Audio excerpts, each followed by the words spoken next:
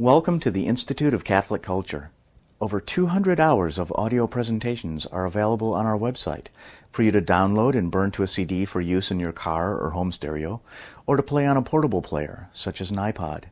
If you don't know how, visit our website for some instructions, or just listen to the presentations on your computer. Also available is a schedule of our upcoming events. We hope you can join us in person. All this is available at www.instituteofcatholicculture.org. This program, entitled Flesh and Blood, A Study of the Incarnate Word, was presented by Dr. William Marshner, Professor of Theology at Christendom College at St. Leo the Great Catholic Church in Fairfax, Virginia, in January 2010. This is part 3 of a 3-part series. We hope you enjoy this presentation from the Institute of Catholic Culture. Well, welcome Dr. Marshner back again.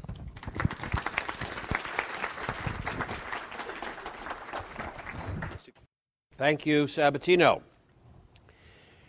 Today, we get into the philosophical conundra.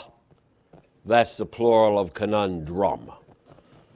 Philosophical conundra that produced a very nasty history of heresies about our Lord in the first 5-6 centuries of the Church's existence.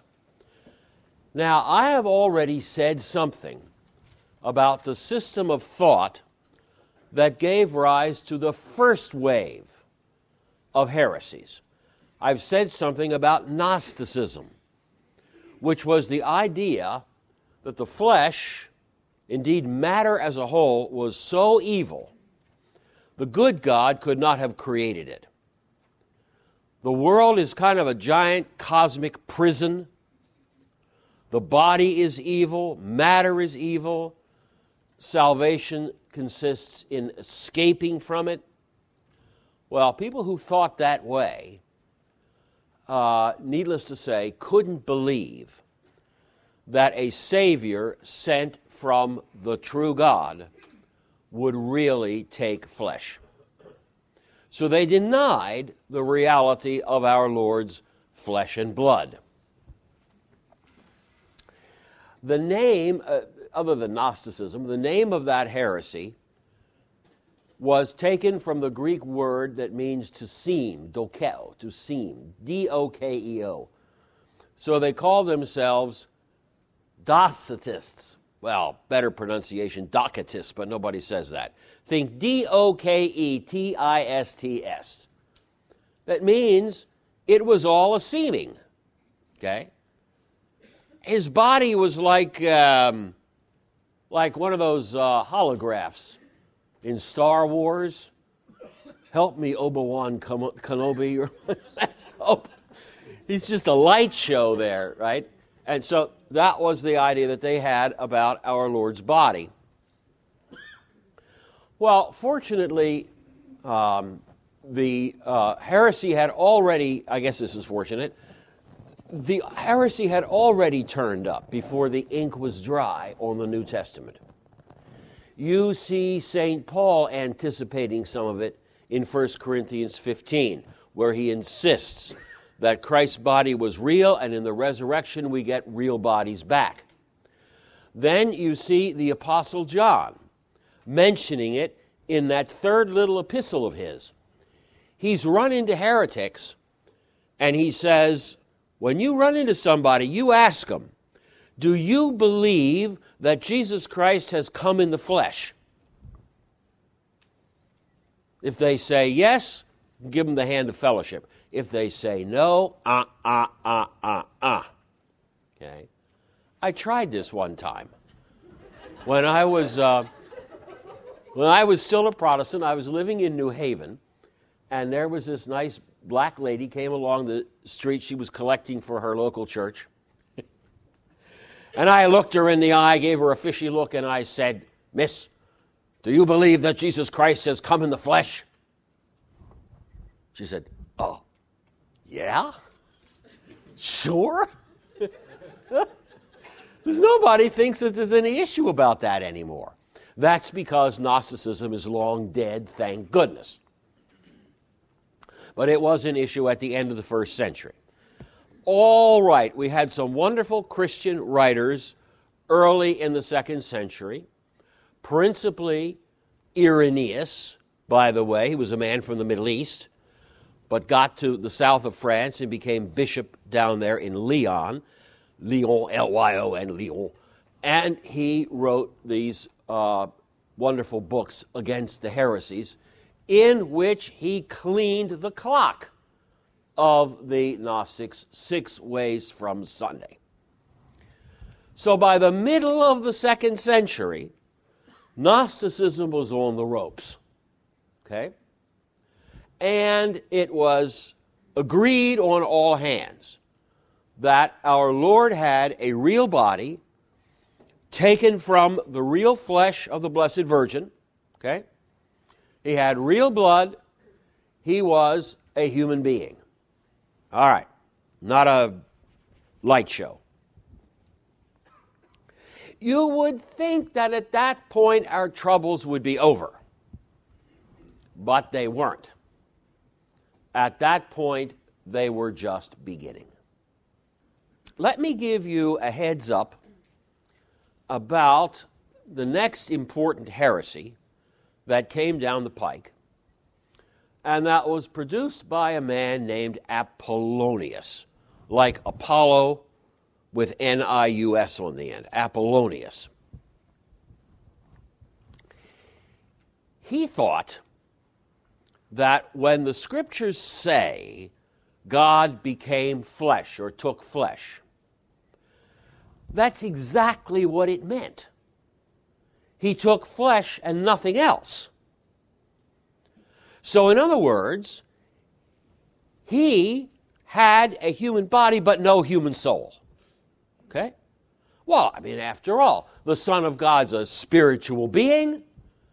He'd come down and lodge in this body and take the place of the soul. So this body moved around and did things as if it were alive. But really and truly, the power controlling this body was simply the invisible spiritual Son of God. Okay? No human soul. Okay. It is a neat, simple, simplistic solution. Okay? Erase the human soul, put in its place the second person of the Trinity, and bingo. There's Jesus. Unfortunately, the Apollonian theory means that Christ was not a true man. Okay? Basically, it turns him into an animated, well, no, not even animated. It turns him into an unusually supple puppet. Okay? There's nothing to his humanity except the body, which means he never made any free human decisions. Okay? And so, there was no merit in his choice to suffer for us and die for us. It was just God doing it all. And after all, God didn't have any suffering to do. Moreover, the flesh of Christ, if it had no human soul, didn't feel any pain. There was no real passion. So, neat as the theory sounds, it does not work. It destroys our Lord's humanity. Now, you might think that Apollonianism is dead. Unfortunately, I ran into it. This was about 20 years ago. I was out in Oregon, giving lectures, of course, and there was a real nice group of people out there. They were lay people who were sick and tired of all the mess in the church and all the mess in catechetics, and they were really mad that so many of these liberal priests would say to them, well, you know, Jesus, he didn't really know who he was. Maybe until the resurrection. But, you know, he didn't have any consciousness of his divinity until maybe he rose again. Then he thought, Well, gee, here I am again. I must be something special.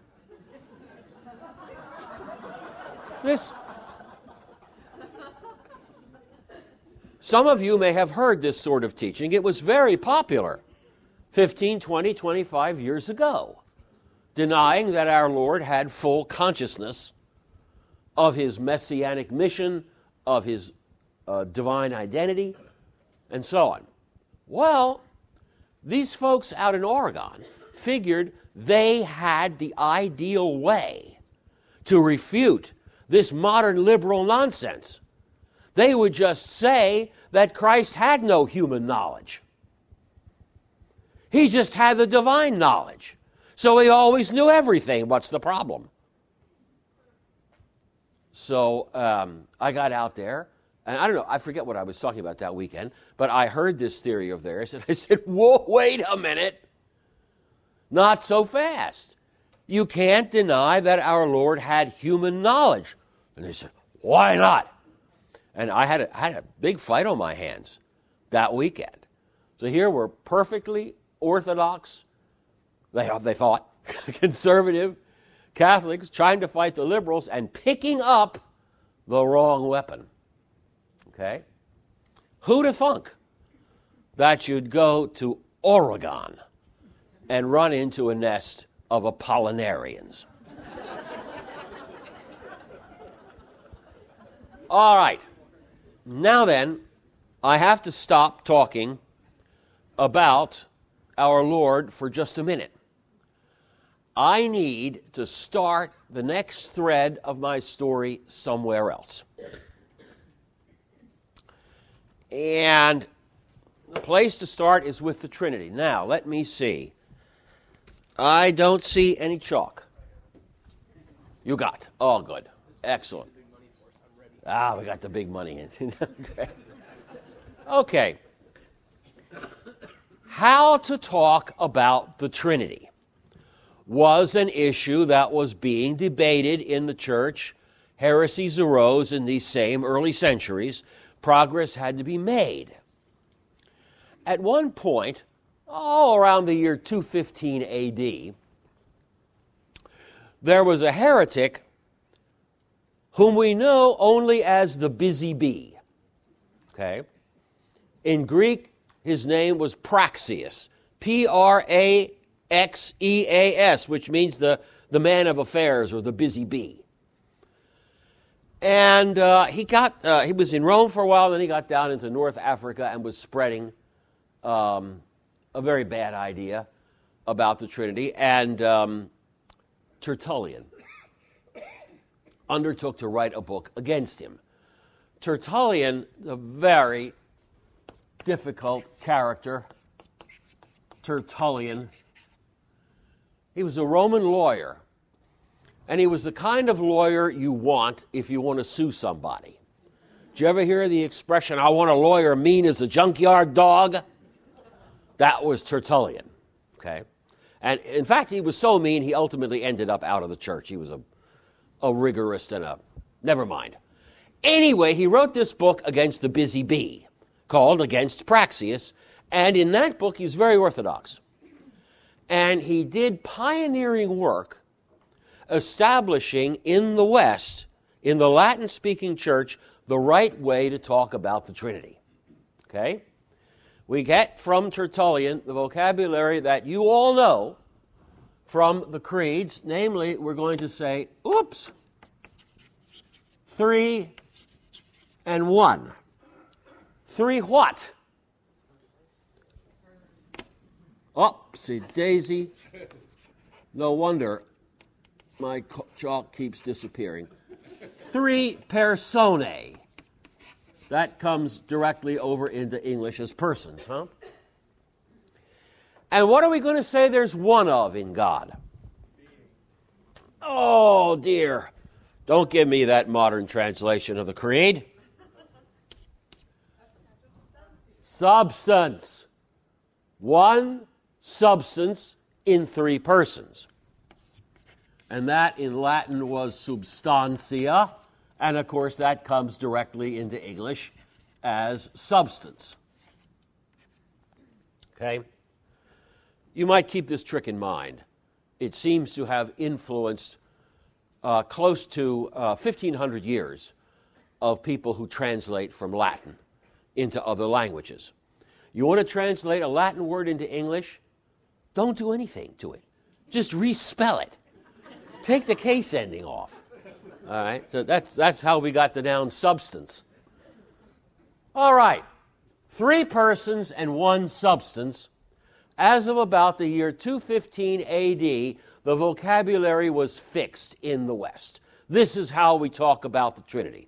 The Father is a person in God. The Son, a person in God. Holy Spirit, a person in God. Okay? But they all 3 together are one substance. Now, the Greek church, Greek-speaking half of the church, or 3/4 of the church as it was in those days, the Greek-speaking church needed to make the same kind of creedal statement, but needed to use a vocabulary in Greek. And this turned out not to be so easy. Already, at the very first ecumenical council at Nicaea in the year 325 A.D., the fathers of the council hit upon a way of excluding a heresy. They said that the Son is of the same substance as the Father. The only begotten of the Father, that is begotten of his substance. Okay? But they didn't have the word substance. The word they had was ousia. So that's the Greek word for this. O-U-S-I-A. Okay? Ousia. Well, if you say that the Trinity is one substance, the Son is of the same substance as the Father, that's good. That's good. But then what are you going to say the Son is as distinct from the Father? Okay? As far as substance goes, he's the same. But he's also distinct from the Father. The Father sent the Son. The Father begat the Son. They're not identical. So what do we say the Son and the Father each is? And for this, there was no settled Greek word until the year 360. Okay? That was a great year. The Council of Nicaea was, 40 years in the past, 35 years in the past. St. Athanasius' troubles were over. He'd recovered from all his exiles. He was back at peace in his great diocese, the city of Alexandria. And he said, it's time to have a council. Not a huge ecumenical council like Nicaea, but a little council in which we settle how we're going to talk about Trinitarian questions. So this was a little council held in Alexandria in the year 360, and the decision was made, just to standardize vocabulary, so everybody's on the same sheet of music. The decision was made, we're going to say that in God there's one ousia, right? And then we're going to say that there are 3 hypostases. Hypostases. Hypostases. That's the plural. If you want the singular, put an I in the last syllable instead of the E. 1 hypostasis, 3 hypostases. Like hypothesis and hypotheses. All right. The word was picked. Okay? However, now came the trouble. To the ordinary Greek-speaking person, the difference between hypostasis and ousia was one you couldn't really put your finger on. It just, both words more or less meant the substance of a thing. the reality of it, the core of it. Well, then what's the difference between them? Once it was agreed that we were going to use the word hypostasis to talk about Father, Son, and Holy Spirit as three in God, it became imperative to have a definition. Okay? So, a very great man in those decades after the Council of Nicaea, himself a bishop up in Cappadocia, undertook to work this out. I'm talking about St. Basil the Great. Okay? St. Basil the Great. He provided the first account of what a hypostasis is, and I'm going to call it, just for purposes of vividness, St. Basil's recipe for a hypostasis. Okay? He says, look, the difference between ousia and hypostasis goes like this. The ousia means the general nature of a thing. Okay? What many individuals can have in common. Okay? You and I have the same human nature. That's an ousia. Rin Tin Tin and Lassie have the same canine nature. That's an ousia. The general nature that many individuals can share in, that's the ousia, that's the nature. Okay? Well then, what's the hypostasis? Well, think of Lassie and Rin Tin Tin again. Lassie isn't just canine nature. She's canine nature with lots of specific details. She's individualized. Yes? Rin Tin Tin is individualized differently. Yep. They don't look the same. They're not in the same manner. They don't even bark the same. Anyway, they're individualized differently. All right. So, here's the recipe. Hypostasis. It includes the common nature but goes beyond it, right? So it is the common nature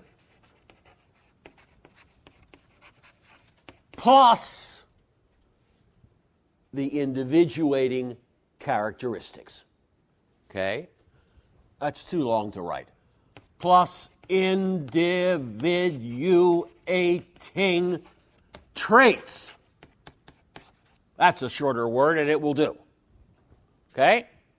Take a common nature, add a very good sprinkling of individual traits, and the result is the individual, the hypostasis.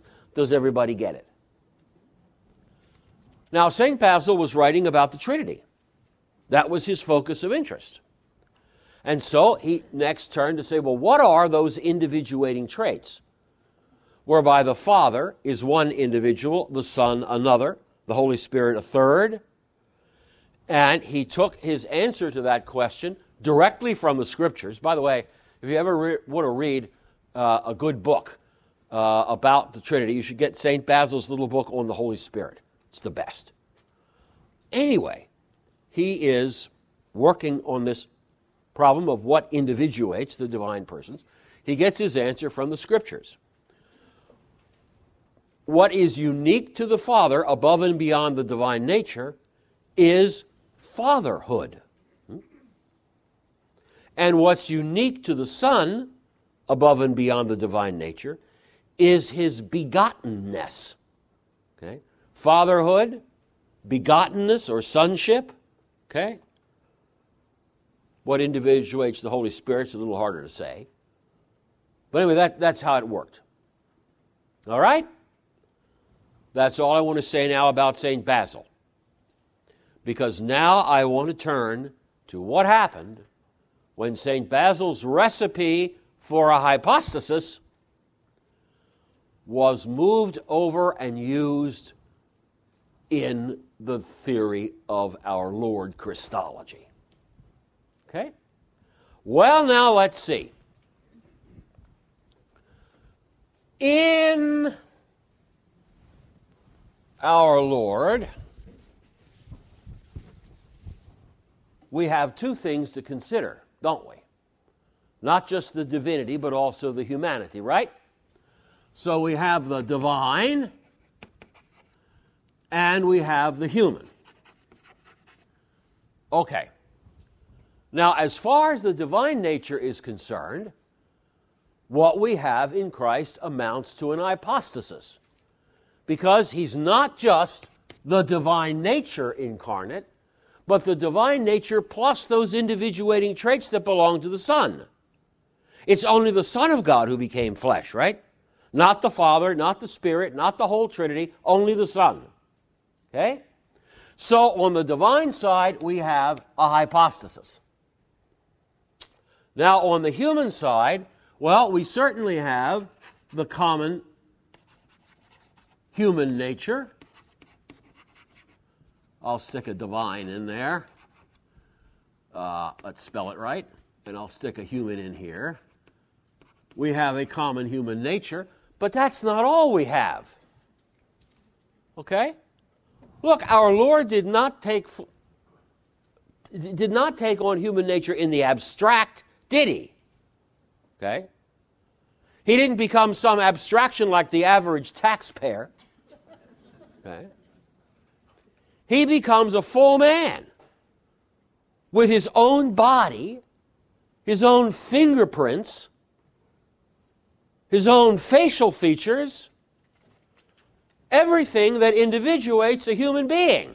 So he has the common human nature plus the individuating traits of Jesus of Nazareth. Right? On the divine side, he's got the common divine nature plus the individuating traits of the eternal Son. On the human side, he's got common human nature plus the individuating traits of Jesus of Nazareth. Now, remember the recipe? Look at what I have on the board and tell me how many hypostases there are in Christ.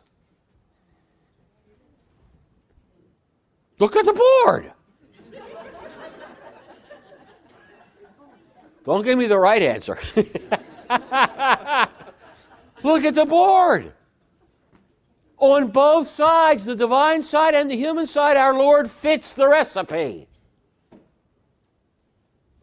2 hypostases in Christ. Oops. That doesn't sound right. And indeed, we have a very important heretic who needed to be dealt with in about the year 430. A very important heretic who did maintain in Christ there are 2 full hypostases. Translate his position into Latin, and it amounts to saying that there are in Christ 2 persons. The divine person and a human person. Well, this fellow's name was Nestorius. Okay? Nestorius takes what I've got on the board here and runs with it. If the logic gives it to you, it gives it to you. Nestorius maintained that the only sense in which our Lord was one, okay, is the sense in which 2 characters might play the same role in a play. Okay? The Greek word, if they had a word for person, the closest thing they had was the word prosopon, which also meant a mask. And in the classical theater, the actors always wore these masks so you could tell what character they were being. All right? Now, I want you to imagine a school play, okay, based on, it's a comedy based on the TV show that used to be on the air called Mr. Ed, okay, the wonderful Mr. Ed. Well, somebody has to play the horse. Well, it isn't easy for one actor to play the horse. You're going to need an actor in the front of the horse costume and another actor in the back of the horse costume. Now you've got two actors playing the same role. See what I mean? That was Nestorius' theory of our Lord. Okay? Forgive the nasty comparison with Mr. Ed and horse outfits. But it's a vivid way to think about it. Of course, Nestorius spoke much more abstractly. He said that the man Jesus and the divine Son play the same role in salvation history. Okay? They cooperate together perfectly. They are, if you will, one agent, but two persons, two hypostases. Okay? Now then, nobody quite saw what was wrong with Nestorius' position. It was kind of abstract until he got up in his pulpit. At this point, he'd risen in the ranks. He was Patriarch of Constantinople. He got up in his pulpit and preached that we really ought not to call Mary the bearer of God, the mother of God. We shouldn't say that. Why not? Bishop Nestorius? That's traditional. We've always said mother of God, Theotokos. We've always said that. Well, for a long time we have. What's the matter with that? And he says, well, look, a mother is always the mother of a person. Isn't that right? Okay. Now ask yourself this, is she the mother of the divine person? No. She's the mother of the human person. Right? So she's a man-bearer, not a God-bearer. Okay? If you want to call her something fancier than that, talk about the role that the man and the God play together. Okay? They go together to play the one role of Christ. So you can call her the Christ-bearer because she bore the human half of that. All right? Anyway, she's not truly the mother of God. She's only the mother of this guy down here, the human hypostasis. Okay, that made it hit the fan. A wonderful guy. I love this man. St. Cyril of Alexandria blew his stack, so to speak. This heresy had to be silenced, and a council was organized at Ephesus with the full backing and consent of the Holy See, and Nestorius was condemned. No more could you say that there are two persons or two hypostases in Christ. You can't divide Christ up that way. Okay?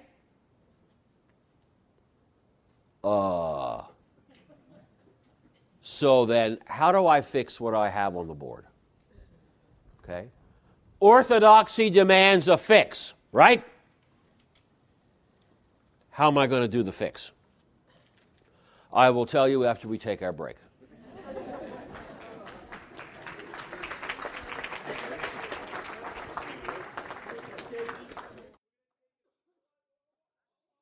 There you go. It's all yours. All right. We need to amend the theory that's on the blackboard to make it square with the orthodoxy established at the Council of Ephesus. You can't say there are two hypostases in Christ. So the question is this. Obviously, he's a hypostasis on the divine side because he is the eternal Son incarnate in the flesh. We're not going to tamper with that. So we're going to have to find a solution on the human side. So why isn't our Lord's case of human nature and individual a hypostasis? Why not? Okay. The simplest solution would be to say, well, this human nature isn't quite complete. It's got a hole in it. Okay? For example, it's got a hole in it where the human soul should be. Oops. That's no solution. That's Apollinarianism again. So that's condemned. No fix that way. All right, how about a smaller hole? Okay. Taking away the whole soul, that's too big. How about a smaller hole? Let's say, yeah, he's got a soul in there, but he doesn't have a human will. Okay?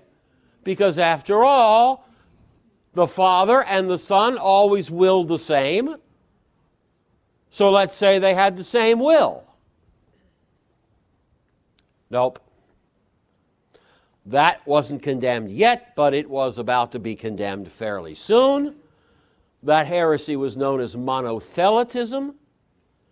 Oh, and did you know the heresy called monothelitism was an early example of ecumenism gone bad? The emperor of Constantinople, the emperor of the Eastern Empire, I should say, at the time, wanted to restore religious unity to the empire. He wanted to get the Nestorians and their enemies back together, and so he proposed this compromise solution. Let's say he just has one will. That was the Emperor Heraclius, great hero of mine. Okay? But emperors should keep their hands out of ecumenism. Okay? That heresy had to be condemned, and there's a nasty story about the whole thing because the Pope at the time was a guy named Honorius who, to say the least, was careless. Okay? He said, you want to say one will, whatever you want to say. I mean, they always willed the same thing, didn't they? So if you want to say they had one will, that's fine. Okay. He just didn't look deeply into the issue. Okay? And was faulted for that at the ecumenical council that condemned this stuff. Okay? Nobody's saying he actually held the heresy. But we're saying he was just careless. And he let bad modes of speech flourish along with good modes of speech. Right. All right. So we can't solve our problem by putting a hole in the human nature. It's going to have to be entire. It's not missing any parts, any faculty.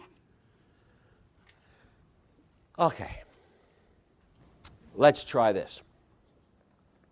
Suppose there are not two hypostases in Christ because there are not two distinct natures. Let's try that. Let's say that, there are two sets of individuating traits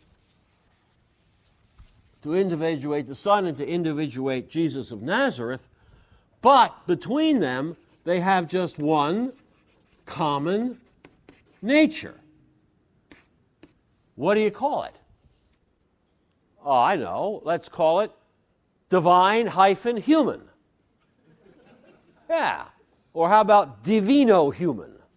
That's another way to do these things. One common divine-human nature. That is the perfect way to safeguard the unity of our Lord. That's what St. Cyril of Alexandria was campaigning for so hard the unity of our Lord against people like Nestorius who wanted to divide him into two persons. We will safeguard that unity forever by saying that the divine and the human natures blend together in Christ to make one common nature. New slogan, one nature of the Word incarnate. Mia physis tu logos sarcophentos. One nature of the Word incarnate.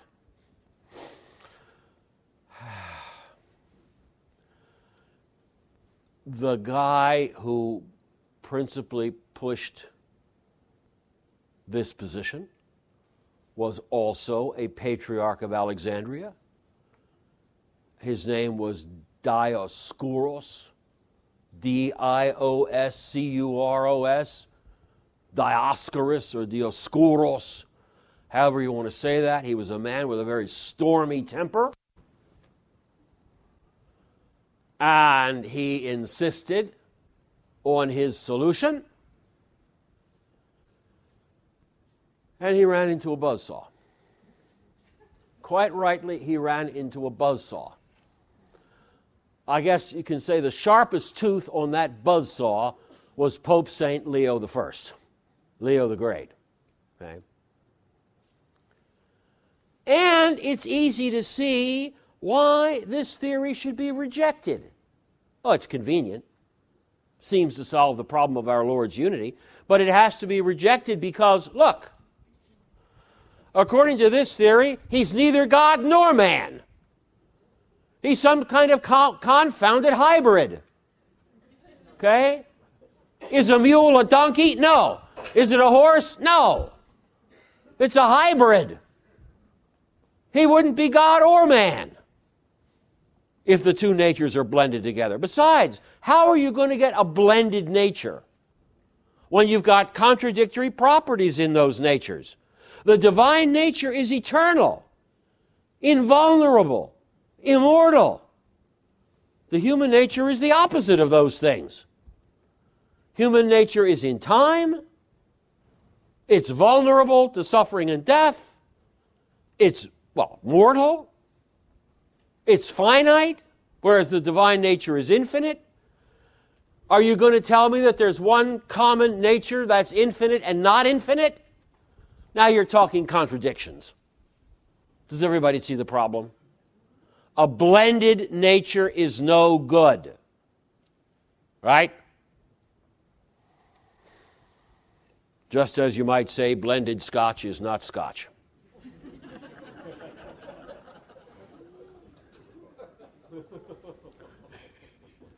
Sorry about that. All right. So this theory won't work. And it is decisively rejected at the Council of Chalcedon, or Chalcedon, Chalcedon. Chalcedon or Chalcedon.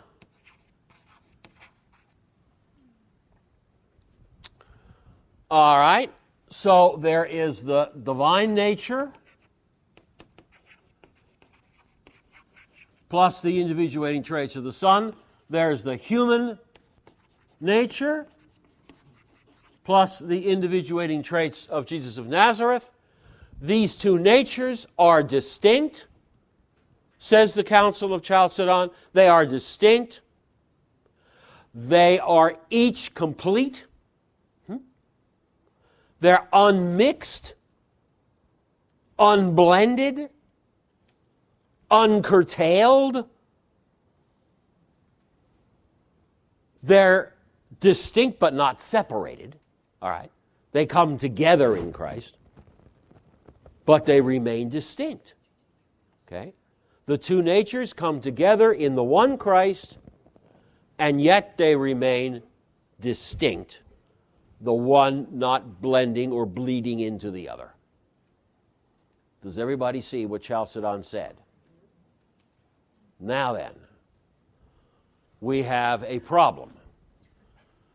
We are going to say, with Ephesus and with Chalcedon. The divine and the human in Christ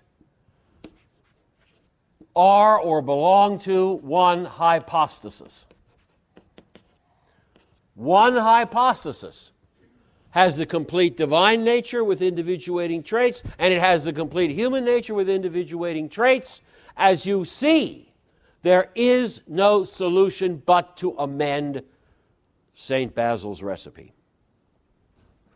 The fathers at Chalcedon knew that the heresies were wrong. Our Lord is in two natures, not just from two natures, but of two natures, not just one. He's complete God and complete man, and yet he's one person or hypostasis. Okay? The Council of Chalcedon, in defense of Holy Orthodoxy, took a giant step into darkness. We knew what to say now, but the Church was without a philosophical theory that would say exactly what a hypostasis is, so that what I have on the board could come out true. St. Basil's recipe has to be amended. Okay? Now, I can't take you through all the steps in which that amendment was made. Okay? But I'm going to try to take you into a shortcut. This isn't exactly history. It's more like a thought experiment. I'm going to take you through a shortcut so that you can begin to see how the darkness was turned into a light that vindicated the Holy Orthodoxy defined at the Council of Chalcedon. All right? I want you to think about this recipe that I have on the board here. It basically says if you take a common nature and add individual traits to it, a real individual will pop out. That's basically what the recipe says. There's got to be something wrong with that, and here's why. I want you to think of the $100 bill in my right pocket. Okay? You know the general nature of a $100 bill. Okay? U.S. currency. I want you to individuate it. Okay? It's got its own serial number. Right? Every bill has its own serial number on it. And it's got little wrinkles just exactly here and there. And it's got one little dog-eared corner. You want to think of any other details? Let's individuate this bill. We can individuate it to the nth degree. We can get down to its confounded atomic structure. And my right pocket remains disappointingly empty. You see? Take a common nature and add individuating details, and a real concrete individual does not pop out. Something is missing from the recipe. Now then, it took 800 years to come up with a really clear way of seeing what was missing, but eek! Oh! Once you see it, a lot of things become clear. Okay, suppose we say the recipe is missing the ingredient called existence. Existence. The difference between the $100 bill in my right pocket, which was fully individuated, and a real $100 bill is existence. Okay? Well, so it's the divine nature plus existence. Now the new recipe will make a hypostasis. And we'll add existence over here too. Or down here too. human nature plus existence plus the individuating traits, that will be a hypostasis. All right? Now watch what we can do to solve the problem. We can say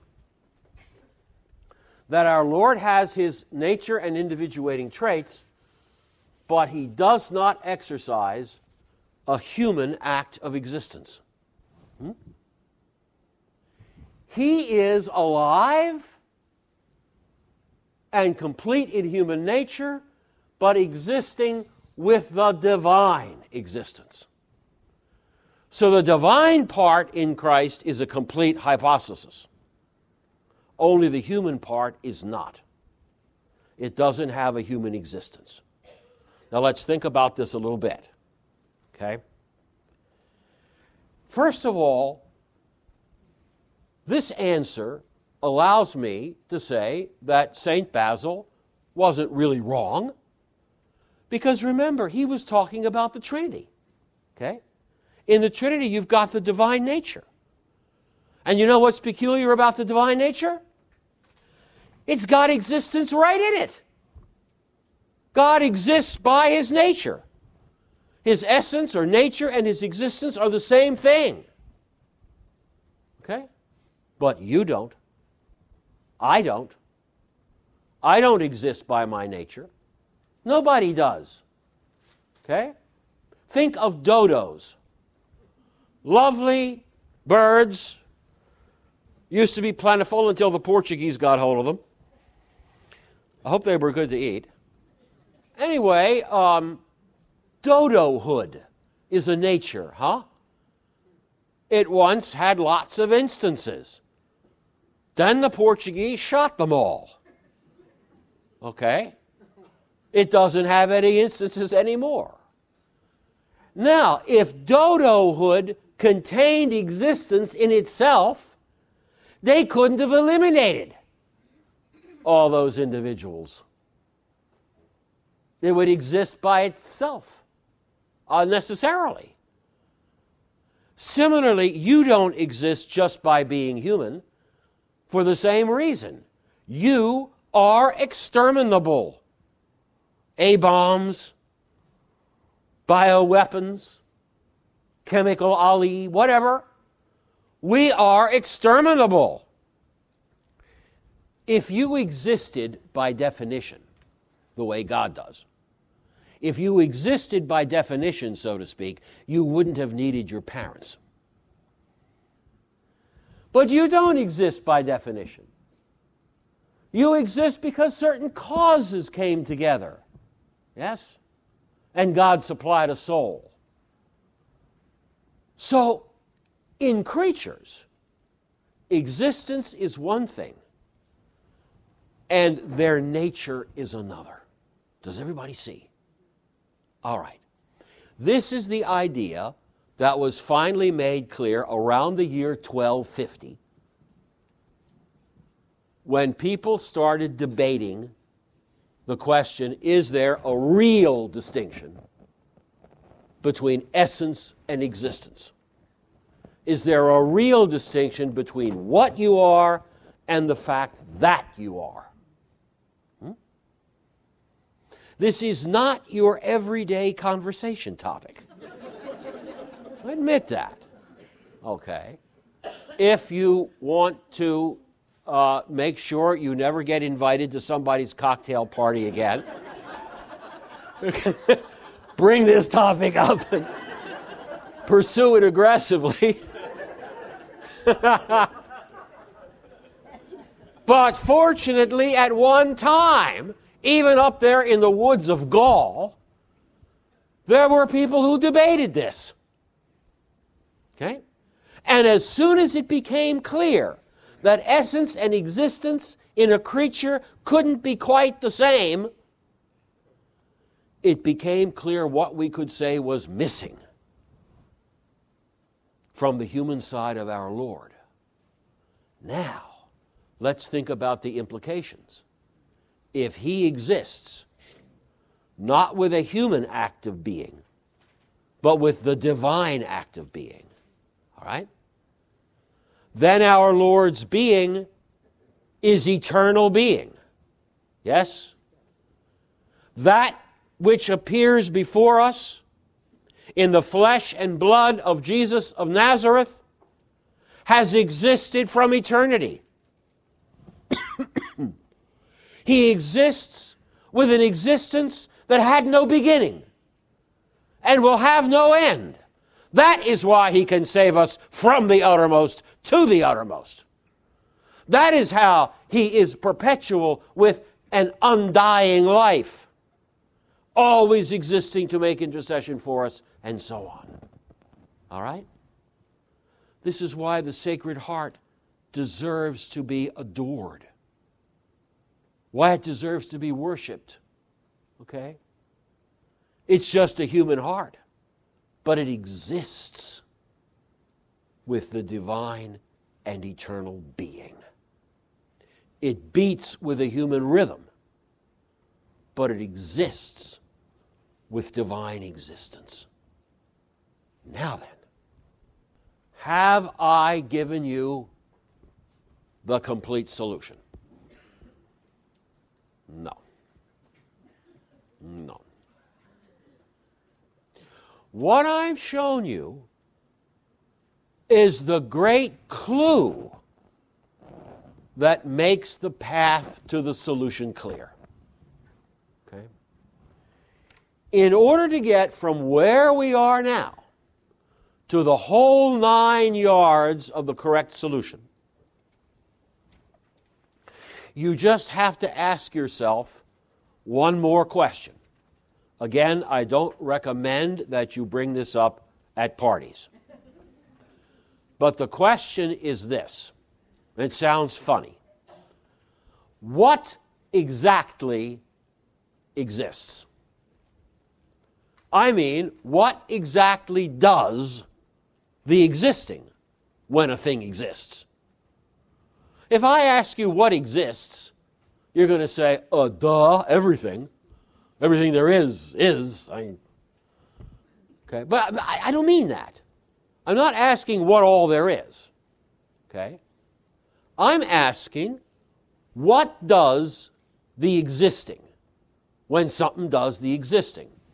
And now I'm going to give you a clue to how to answer that. Okay? And when I give this to my students, they bring out lengths of rope. Because they're about to string me up as a nominalist. You don't know what a nominalist is? Never mind. My students know. They're about to string me up. Because what I say to them is, this is going to sound funny, don't take it the wrong way, natures don't exist. What? Natures don't exist.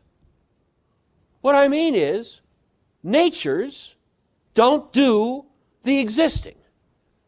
What does the existing is not the nature, but the haver of the nature.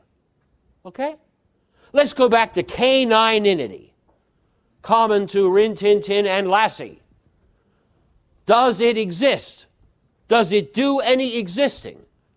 Well, can you meet it? Can you buy it at a puppy shop? Can you buy dog nature? No. Okay? Lassie is a haver of that nature. She exists. Rin Tin Tin is one who has the dog nature. He exists. What does the existing is the haver of the nature, not the nature itself. Okay? Is that okay with everybody? Does that make sense? Okay.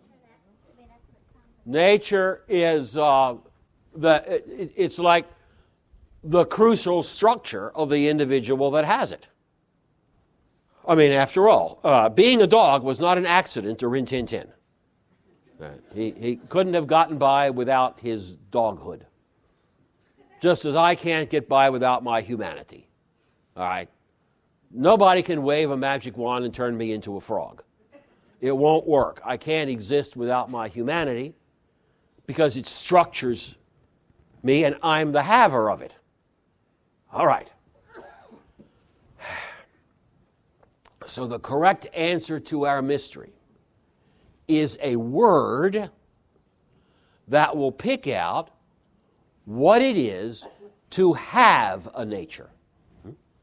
The haver of the nature exists, not directly the nature itself. The haver of it exists. And there is a word for that. Yes, there is. Erase existence and put in subsistence. Okay? Which in Greek is hypostasis again, but this time taken as an abstract noun instead of a concrete one. Never mind. It gets to be a mess. Okay? To begin to express this idea, the Latins eventually threw in the towel and invented the word subsistentia. Okay? It has never been a popular word. Okay? There is a verb that goes with it, to subsist. Okay? Not used very often. But it was used at Vatican II to talk about the church. When they said that the true Church of Jesus Christ subsists in the Catholic Church. Remember that language? When we first met that language, we were, are we quite safe with that? But in fact, it's a very good verb, because to subsist is to be concrete, not abstract. It's to be a whole, not a part. Okay? In other words, where the Church of Christ comes out of abstraction into concrete reality in history is the Catholic Church. Okay? It doesn't exist that way anywhere else. Yeah. Similarly, where a nature comes out of abstraction and exists as a concrete whole, it has a haver of that nature. To subsist is to have a nature. We say that our Lord subsisted in His divine nature. Yeah? Meaning He had it. And we say He also subsisted in human nature, meaning He had it. He's one haver and has two natures. Okay? Now it's clear. Now it's clear. This is the verb to subsist. What our Lord lacks on His human side is subsistentia. That's why there's no human act of being in Christ, only the divine one. There's no human hypostasis there, no human subsistent, because there's no human being who has his human nature. No human being has his human nature. The second person of the Trinity has it. That's it.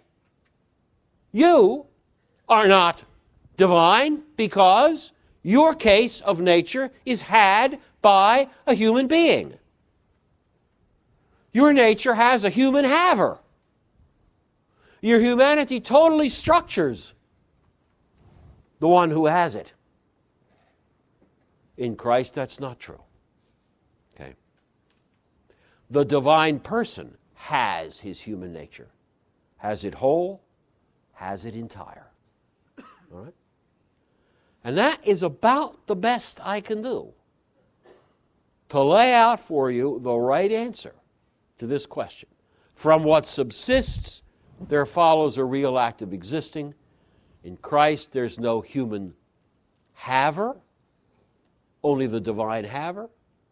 So in Christ, there's no human act of existing, only the divine act. Yes? So He really is God in the flesh. He is with divine being. Okay? The one who has this soul, this free choice, this humanity, this flesh, this blood. The one who has it all is the Son of God, begotten of the Father before all ages. Thank you very much.